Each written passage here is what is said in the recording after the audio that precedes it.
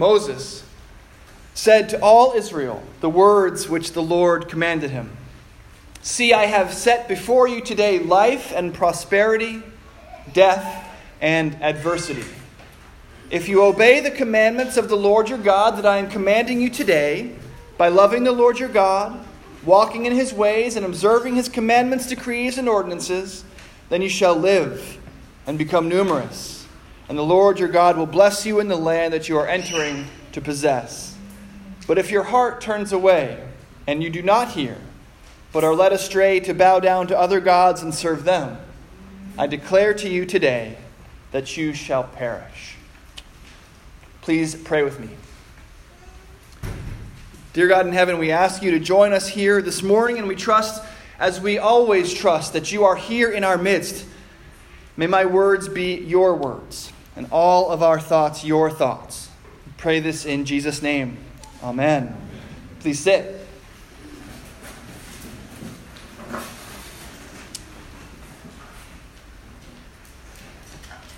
The Main Street Singers were formed in 1958 in Greenwich Village in New York City, originally as the Village Folk Ensemble.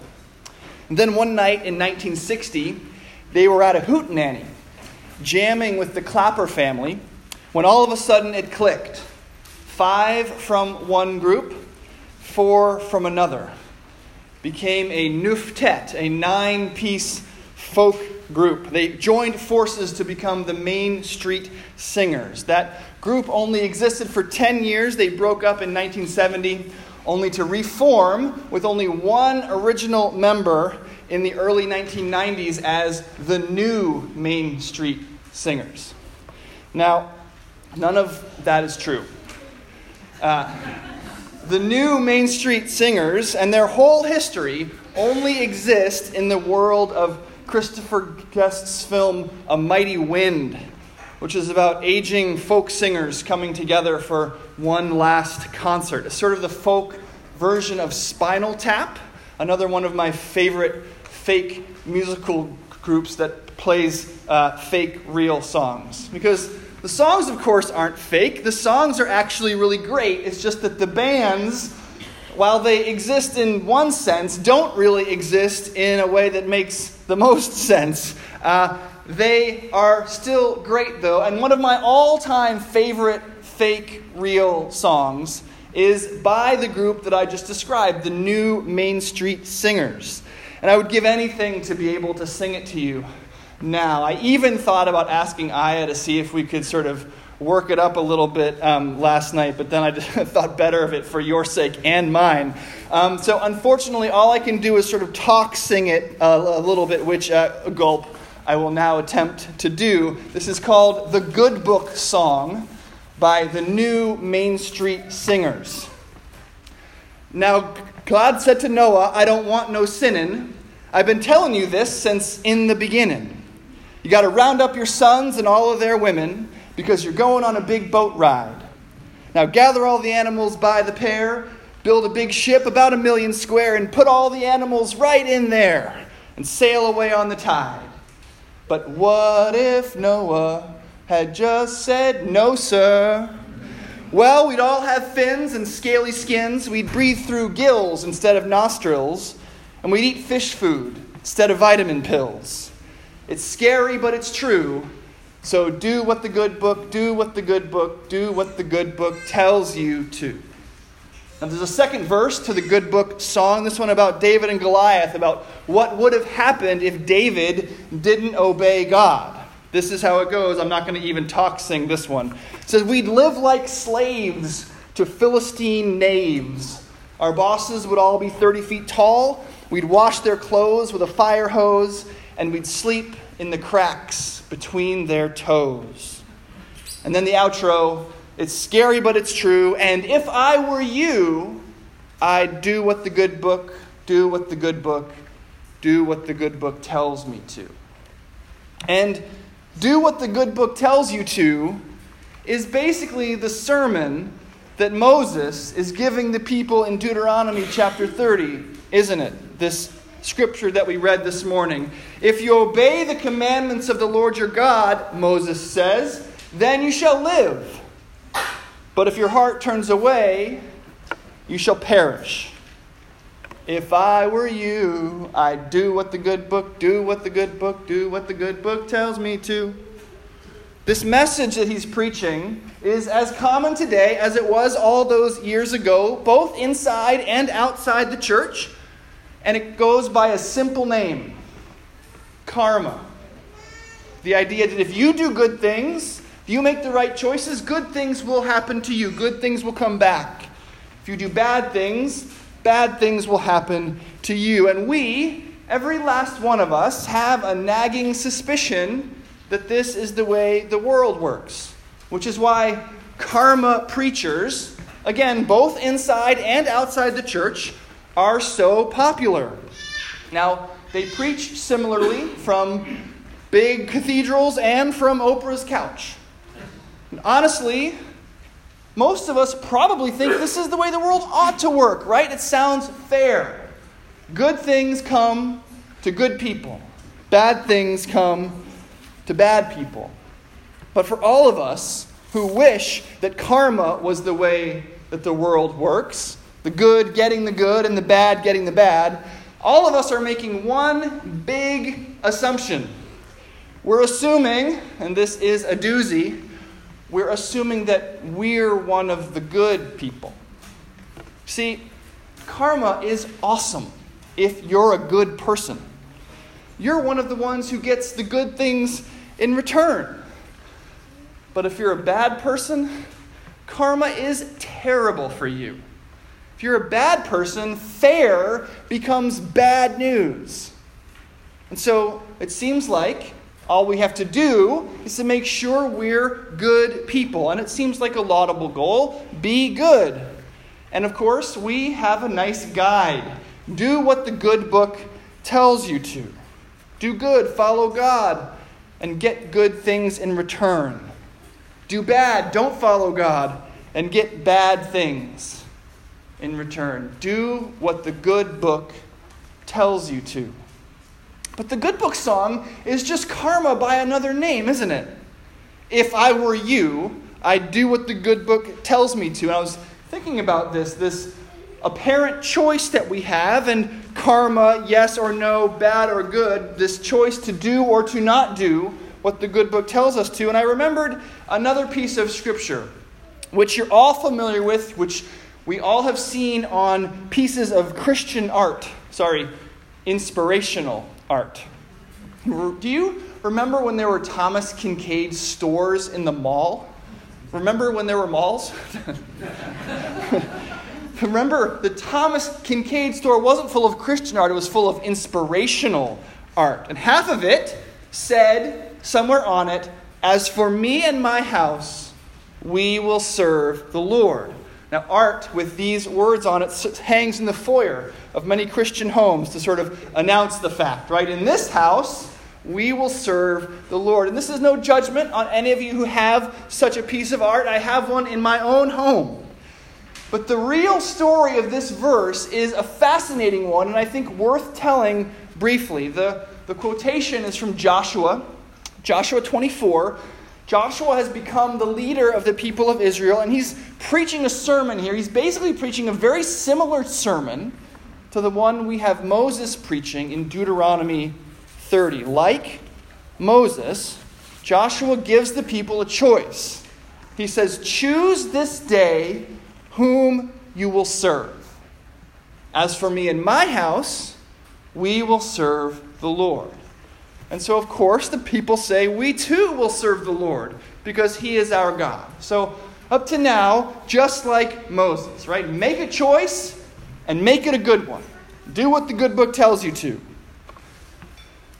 But after the people tell Joshua their good choice, Joshua throws them a curveball. The people say, we too will serve the Lord, and Joshua says, quote, "You are not able to serve the Lord.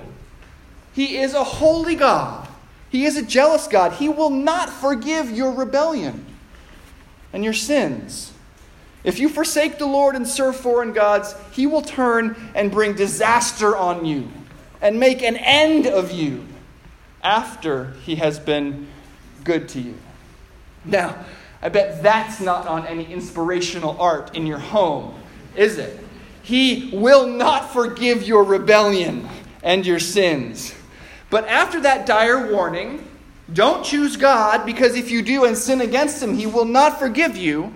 After the warning, Joshua's people double down. They say to Joshua, no, we will serve the Lord. And then Joshua says to them in conclusion, you are witnesses against yourselves that you have chosen to serve the Lord. This is a crazy conversation, but it's actually in the Bible. You can look it up, Joshua 24. It's not only a crazy conversation, it's a big departure from what we see in Moses. Moses seems to be giving the people a choice, assuming that they have the ability to do the right thing. If you obey the commandments of the Lord, you shall live. But if your heart turns away, you shall perish. And Joshua gives the people a similar choice, but when it seems like they're choosing correctly, he stops them. You don't have the ability, he says, to carry out the choice you've just made. Joshua says, God is holy, and you are not. This is not a deal that's going to work out for you. So all of us, with those, as for me and my house, we will serve the Lord pieces of art in our homes, Joshua is telling us that we're making promises that we're not going to be able to keep. We desire to serve the Lord. We desire to do the right thing, to follow his commands, but our actions let our desires down. We can't just do what the good book tells us to. Think of something as simple as loving your enemies. We all know that it's something good to do. The good book tells us to do it. You desire it. But when it comes to actually loving someone who is against you, it's impossible. We let our desires down by our actions, and Joshua knows this. He implores the people, don't make this bargain. You are not able to serve the Lord. Don't choose this. And when they insist, when they say no, we will serve the Lord, he tells them that they are witnesses against themselves. Their own promise to obey will be used as testimony against them when they fall short. Our promise to follow God will be held against us when we fail to live up to his holy standard. So yay, right? Isn't this Christianity thing great? God creates us, gives us an impossible standard to live up to, gives us a choice about whether to follow it or not, sets it all up under the rules of karma, it seems. Good things come to those who succeed, bad things come to those who fail. But then, because of sin, we find that we don't actually have the ability to carry out our good choice. So, how is do what the good book tells you to good news? How is this religion anything we want to be any kind of part of? Well, it's not. As St. Paul says in Romans 7, who will deliver me from this body of death? This is what Paul says when karma rears its ugly head, when he realizes that he can't do the good things he sets his mind to, and that he keeps doing the evil things he'd rather avoid. He says, who will deliver us from this body of death?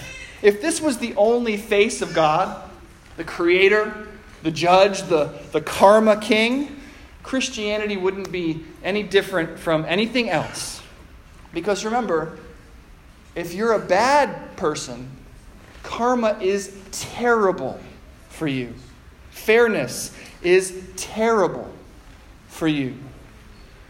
He is a holy God, He is a jealous God. He will not forgive your rebellion and your sins. He will turn and bring disaster on you and make an end of you. This is the good book talking about Almighty God. He will turn and bring disaster on you and make an end of you. But Paul, when he laments his body of death, immediately names his deliverer. Thanks be to God, he says, through Jesus Christ my Lord. It is Jesus Christ who steps into the breach. There is a problem here between us and our Creator, God the lawgiver. He is demanding something that we find because of sin we cannot give. And He is not forgiving.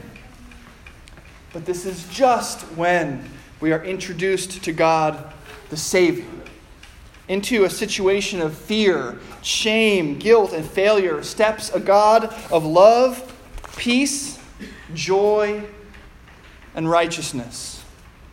Theologian Mark Mattis says that God is so for you as your Savior that He is actually against Himself as your judge.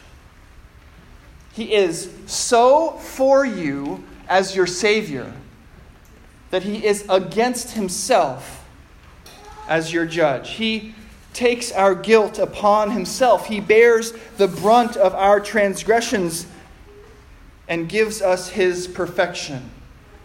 He will turn and bring disaster on you and make an end of you is diverted onto Jesus Christ. He will turn and bring disaster on Him and make an end of Him. When Joshua says that He will not forgive your rebellion and your sins, he foreshadows that instead our rebellion and our sins are given to another, to a substitute, a Savior in our place.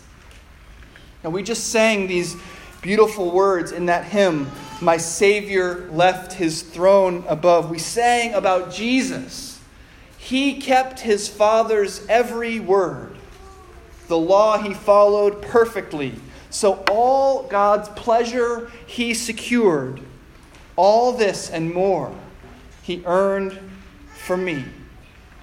Because His righteous life is mine and all His merits now I own, I am a child of God on high.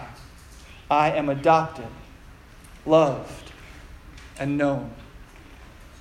We are adopted, loved, and known because Jesus followed the law perfectly, not because we did. Jesus did what the good book told Him to, not because we did. We are adopted because His righteous life is ours, and His merits are ours too. Our lives bear witness against us, just as Joshua warned that they would. Our hearts have turned away, and we do not hear, and are led astray to bow down to other gods and serve them. That is our truth. That is your truth. But I declare to you today that you shall not perish. And why? Because your Lord and Savior, Jesus Christ, has perished in your place. And He has been raised to new life for you. In Him, you are a child of God on high. In Him, you are adopted. You are loved. You are known. Amen.